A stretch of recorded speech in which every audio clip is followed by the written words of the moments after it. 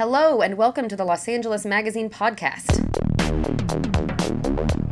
I'm Leslie Suter, the magazine's food editor, and for the next half hour at least, your humble host.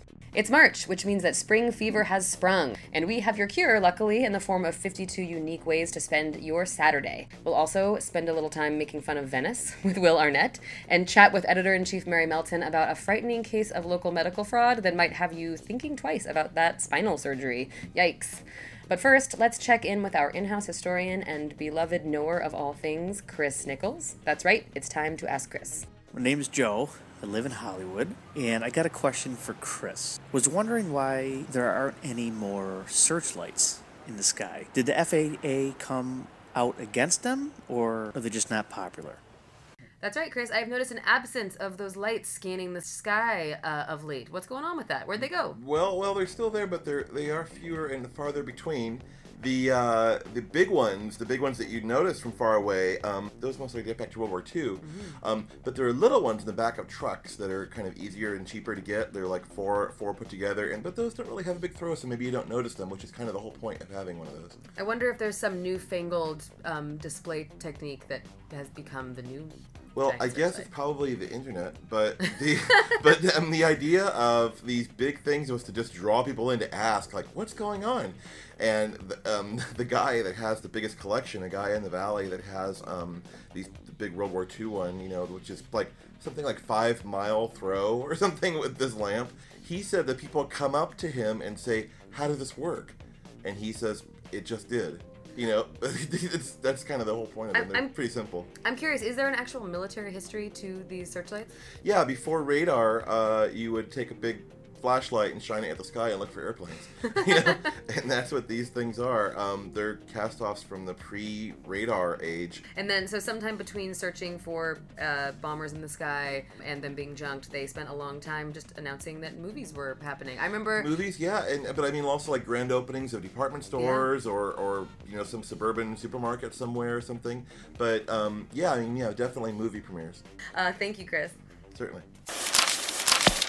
I am here with our always fabulous style editor, Linda Immediato, who is here to tell me where in the month of March I shall be shopping. Where am I going to spend my money?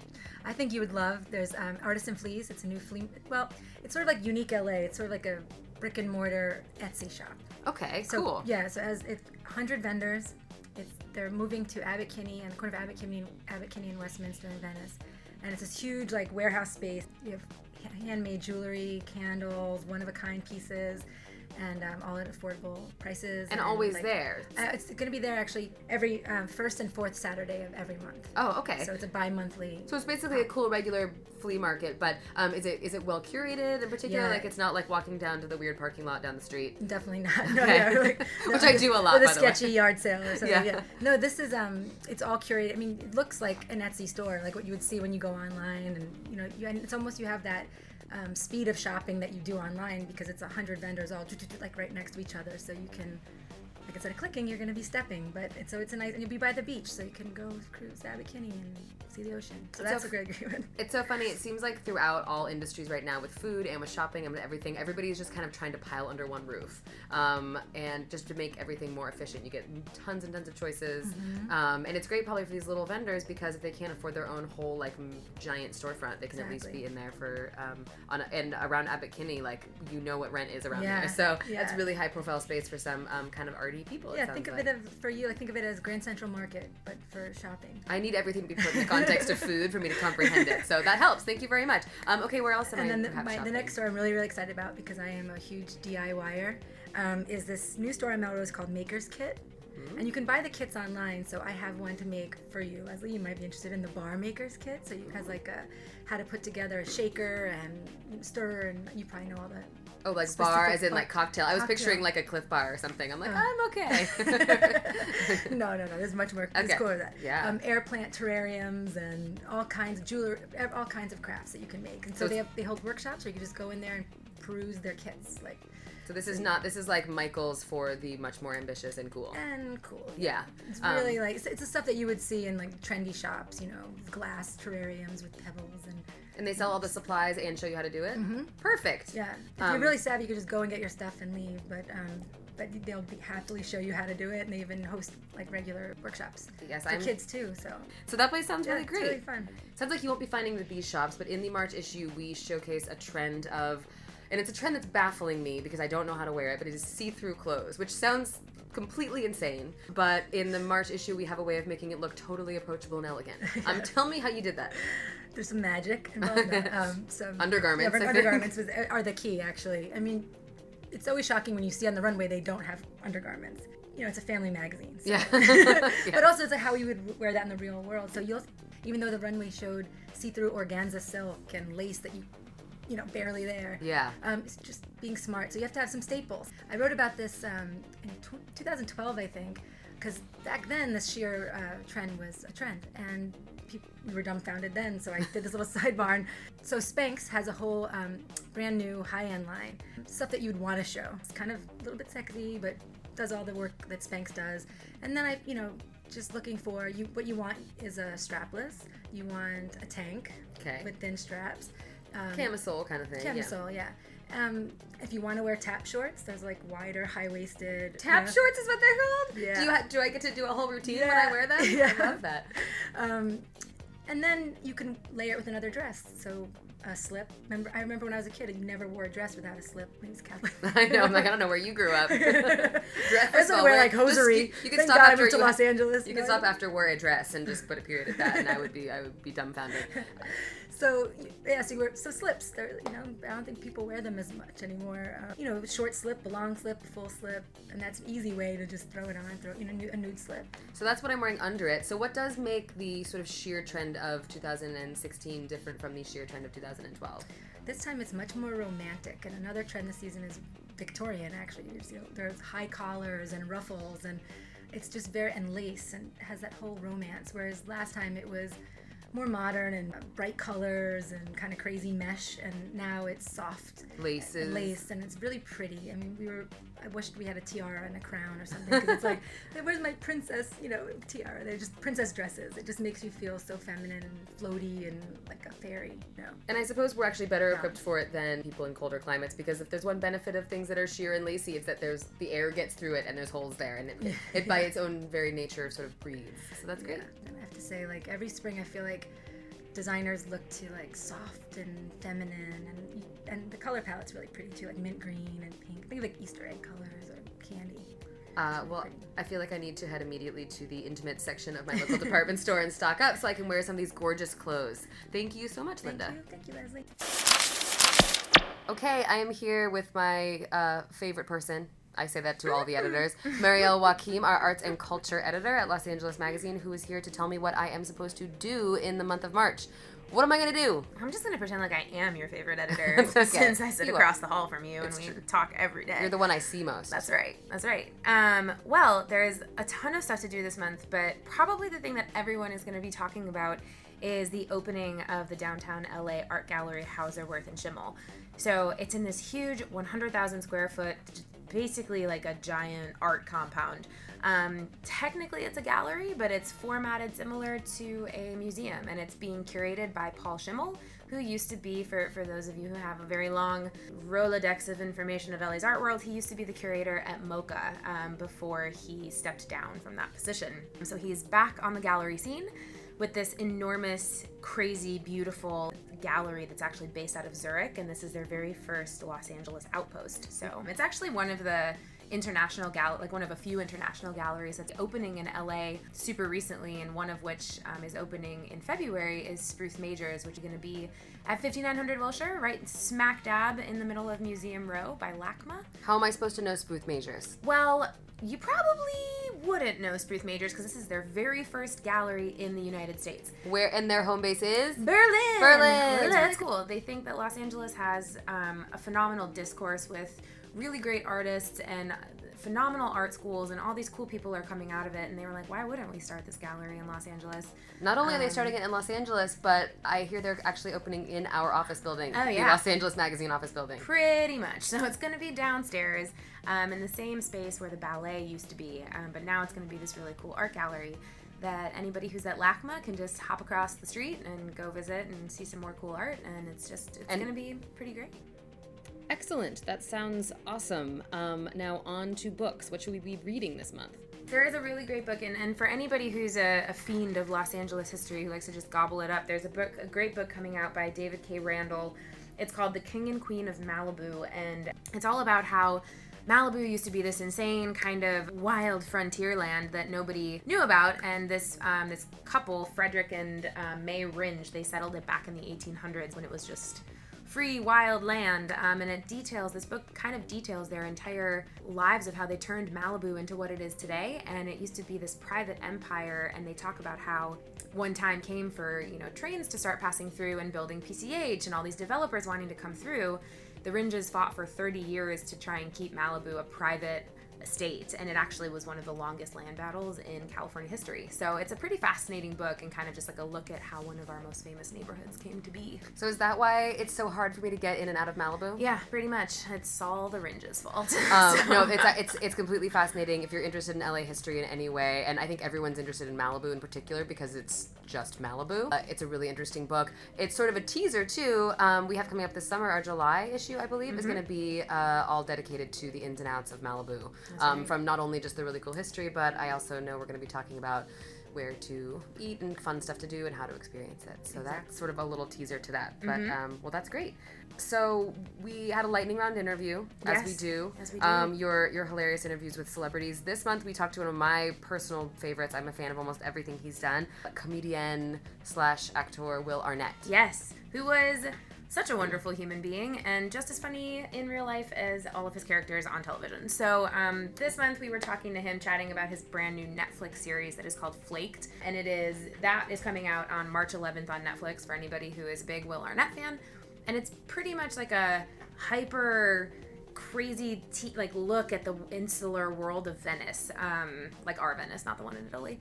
And it's hilarious. It's like, I think if there's an LA community that is ripe for the Portlandia treatment, it's Venice. It's absolutely Venice. And Will Arnett actually lived in Venice on and off while he was here filming Arrested Development, and so he's super familiar with the area, and he skewers it in the most loving way possible, I would say. I can't wait to see it. Now let's hear how you put him on the spot. Yeah, for sure. These are all going to sound weird, but distilled down into a fun Q&A. So, first question. Which famous but dead Angelino would be most likely to wear Toms? Cary Grant. Because I think that he would probably do it in a way, he'd make it look unexpectedly elegant. Song that could be Venice's unofficial anthem? We all live in a yellow submarine.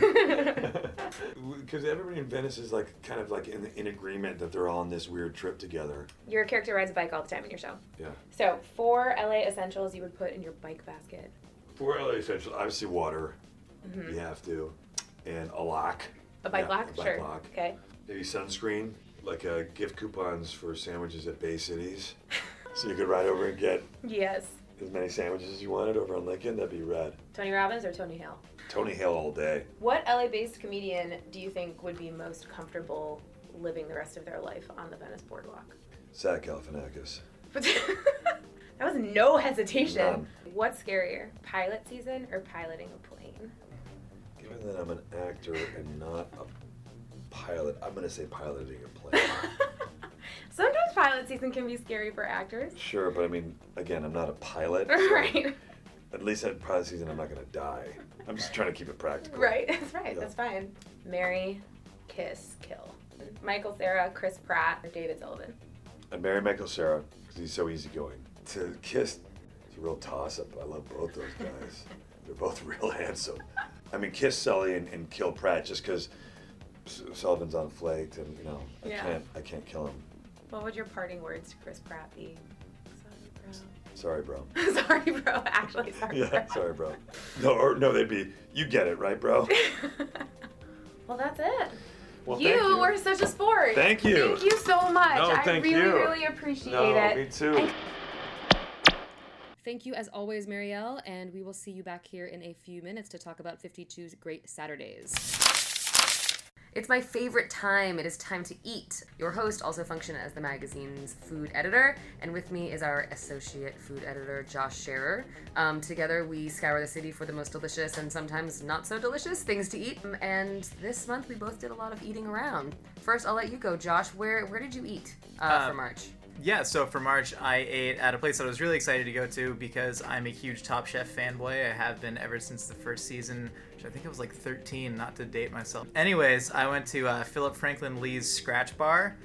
PFL, for those of you in the know. PFL, aka Man Bun. Apparently, he's one of the most hated Top Chef characters. I hate that I call them characters because they're real people with real lives and businesses and ambitions and emotions. But he is on record as like one of the most hated Top Chefs of all time. Wow. Which, like, I love any superlative. So, like, hated, liked, whatever. I really wanted to see what his restaurant offered. But it's cool. It's in Encino. It is right next to a California pizza kitchen, which PFL eats at least 2 times a week. And Do you know what is he a barbecue chicken kind of guy? Do we know? No, he said he goes all around the menu. Wow. Which, hey. yeah. So good for him. Good for CPK. But it is like the absolute coolest restaurant. Like, despite being in the weirdest 2-story strip mall with like a giant canopy covered escalator leading up to the doors. I feel like in the Valley you get like a pass on strip mall location because 90% of all businesses in the Valley seem to exist in some sort of strip mall, so it's like a different thing. I'll give it a pass. That's true. They have the weird like upscale strip malls too. Like a lot of people are happy to be at strip malls, which is strange for me. But you go into the restaurant and there's like one giant chef's counter and there's not even, an actual gas range with a stove. It's just a giant wood-burning grill, and there are no servers in the restaurant. There are no sommeliers. Is there food? That is like the only thing they have. No, so there are a bunch of like cooks who are serving you all the food, and they only do a tasting menu, so you can do either like 6 courses, 8 courses, or 10 courses, I think, all priced semi-appropriately. But it does seem arbitrary.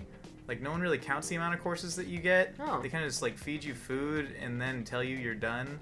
Okay. Which is, like, a little unnerving. Is it like dim sum where you have to just, like, wave at someone and tell them you have to tip over your teapot or something in order to get them to know that you're finished? I guess so. You just got to give them a lot of side-eye really heavily. Okay, good. I'm really good at that. But the food was, it was very, let's say, avant-garde, I guess, in line with the things he was cooking on the season, where it would walk the line between, what the hell is he doing? And then also, what the hell is he doing? The strawberry soup. The strawberry soup, I did not make it on my plate, which I was really disappointed by. I will say it made it on my plate because I and a few of my colleagues here at Los Angeles Magazine were on the Restaurant Wars episode. We got to eat at the Top Chef Restaurant Wars episode when PFL got, spoiler alert, everyone, that's the episode he went home. And I remember thinking that weird strawberry soup was the grossest thing ever. Not as many fruit soups. There's still some, like, weird dehydrated fruits that end up in dishes where dehydrated fruits don't necessarily need to be.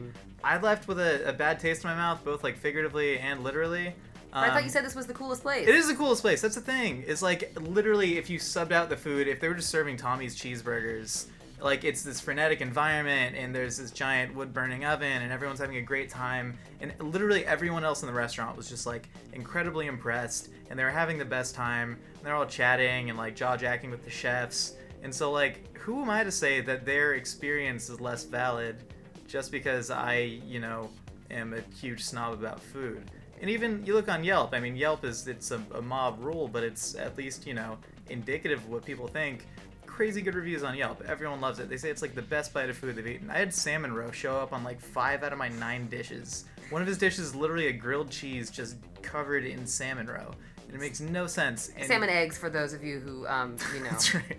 aren't thinking in terms of That's roe. proving how much of a food snob I am. Uh-huh. But yeah, everyone had a great time, it seemed. And so it's this like weird enigma for me. I want to shake people and be like, stop enjoying this. Listen, no, that is not our job. But it sounds like it's up to our listeners to go there for themselves and decide whether they're on Team PFL or Team Josh. But also another restaurant I went to nearby, Market Provisions. Now this one I have a soft spot for because Market Provisions, stick with me here, Josh. Market Provision was at one point Cooks County, right? And then the owners, Claudio and Adria Blotta, like just switcheroo, ditched the name, which was a little controversial because Cooks County was like really hailed. I think we called it the #1 new restaurant one year. Those chefs left.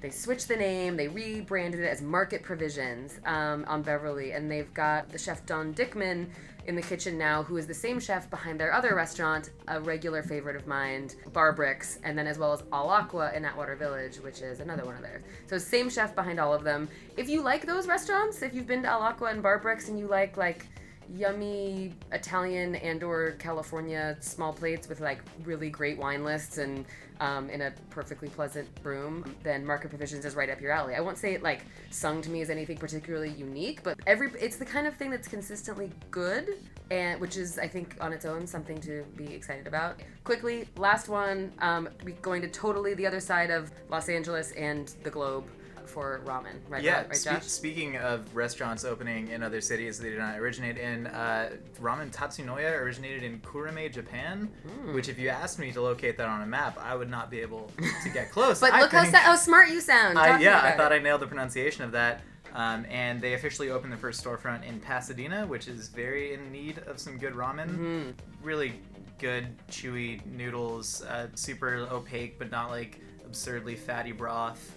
I mean, I don't necessarily buy the Daikakuya hype, and I've never quite understood, Sujita and their Tsukemen. I don't know if you're a fan of Tsukemen. Explain what Tsukemen is for those of us who don't know. That is a good idea. Tsukemen is a dish of cold noodles served next to a hot, very heavily reduced tonkatsu broth, which is made from pork fat. Otherwise known as dipping ramen, right? So you're supposed to take your noodles, your cold noodles, whoop, and then dip them in your sauce and then slurp. Exactly, and that's been known as kind of Sujita's specialty and one of the best noodle dishes in LA.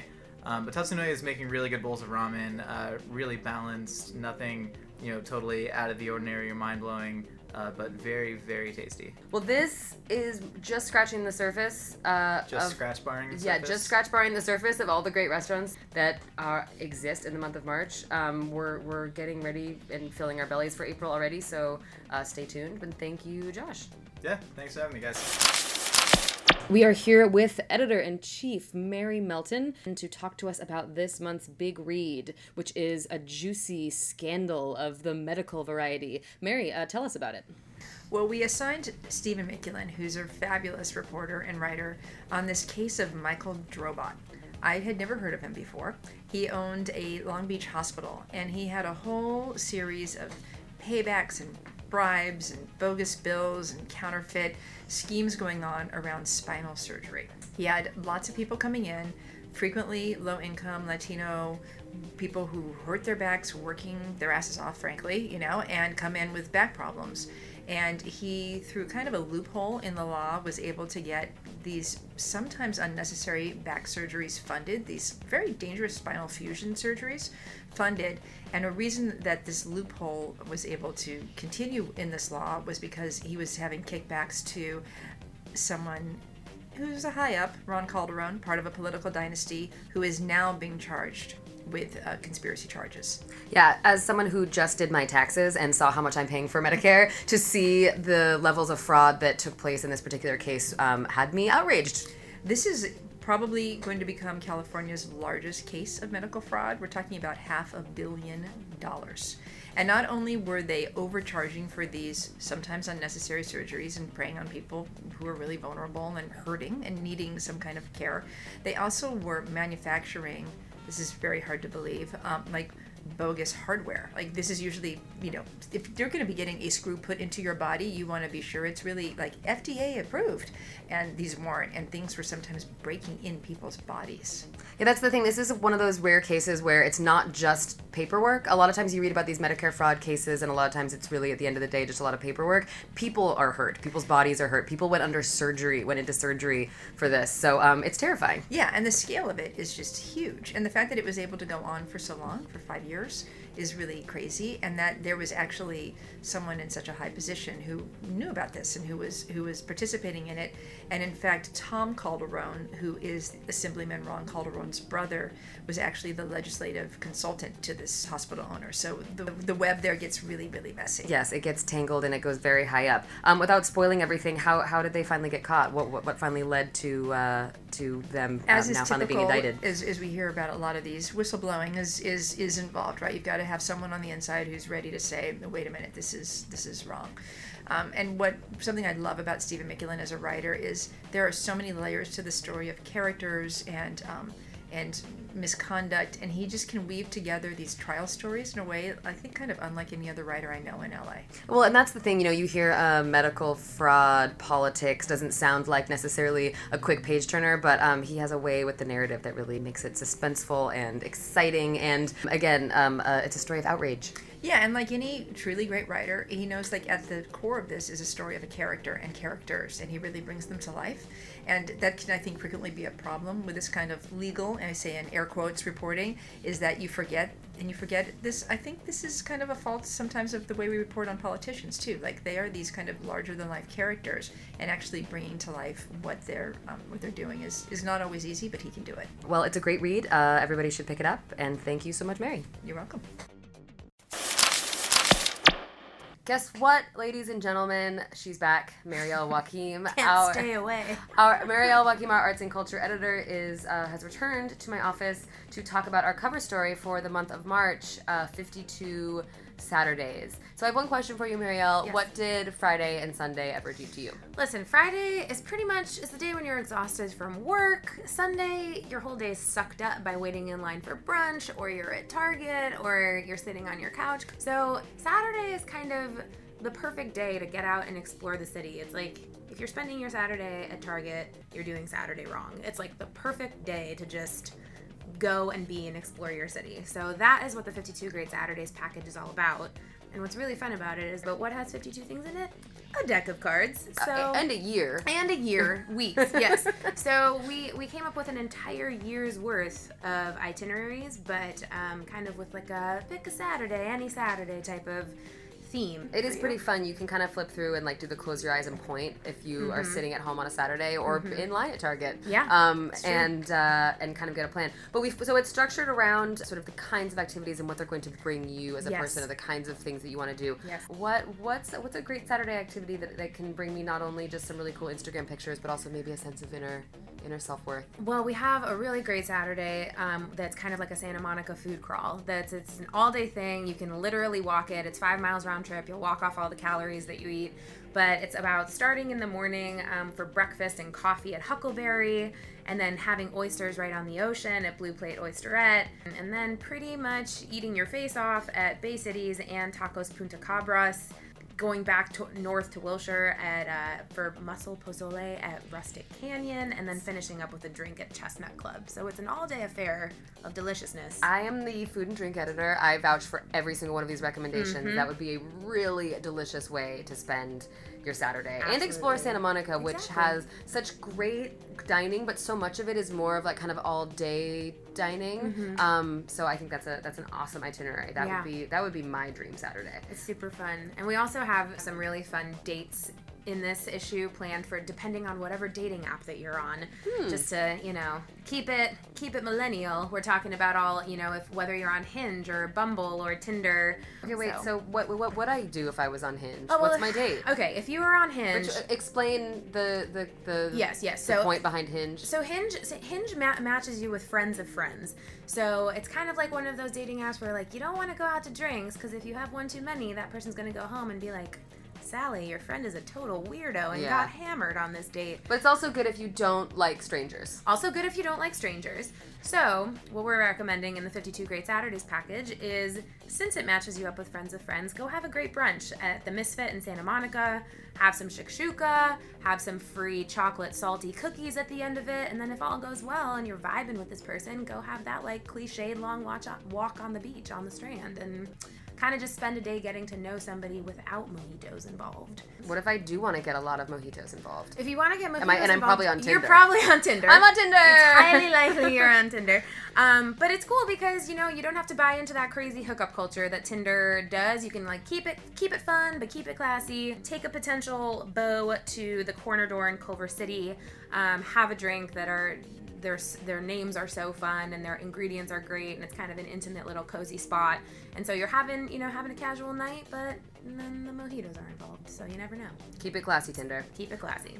Okay, so I'm done taking care of my heart. I want to expand my mind. Yes. Not without the use of hallucinogenics, which is my Right, usual Saturday sure. activity. So what can I do to feel smarter on my Saturday? Well, there are so many ways you can pick up a class. You can, go to a cool museum.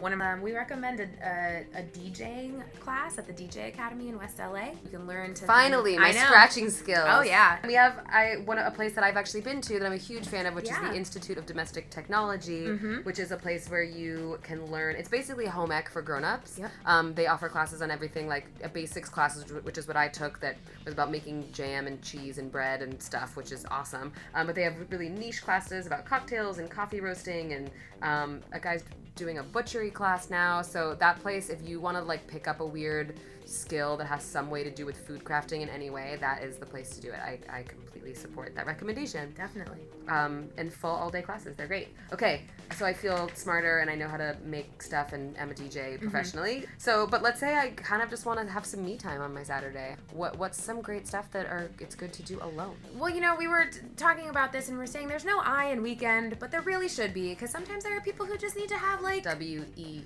Okay, you're right. There's a we, but there's no I. But there are some really cool things around the city that you can do that, of course, you can bring people to them, but really when it comes down to it, it's just you and the hang glider or you and the zip line, which are two of the things that we recommend on something you can do on your own, where you go up to Big Pine zip lines and you can do a canopy tour where you're doing all this fun zip lining through the San Gabriel Mountains, or you're racing a Ferrari at Auto Club Speedway in Fontana, and you can actually get behind the wheel of some other crazy cool cars. It's a little pricey, but I mean, it's kind of like pricey or living out your Fast and Furious dreams. You have to spend on yourself. It's true. Sometimes. Yeah.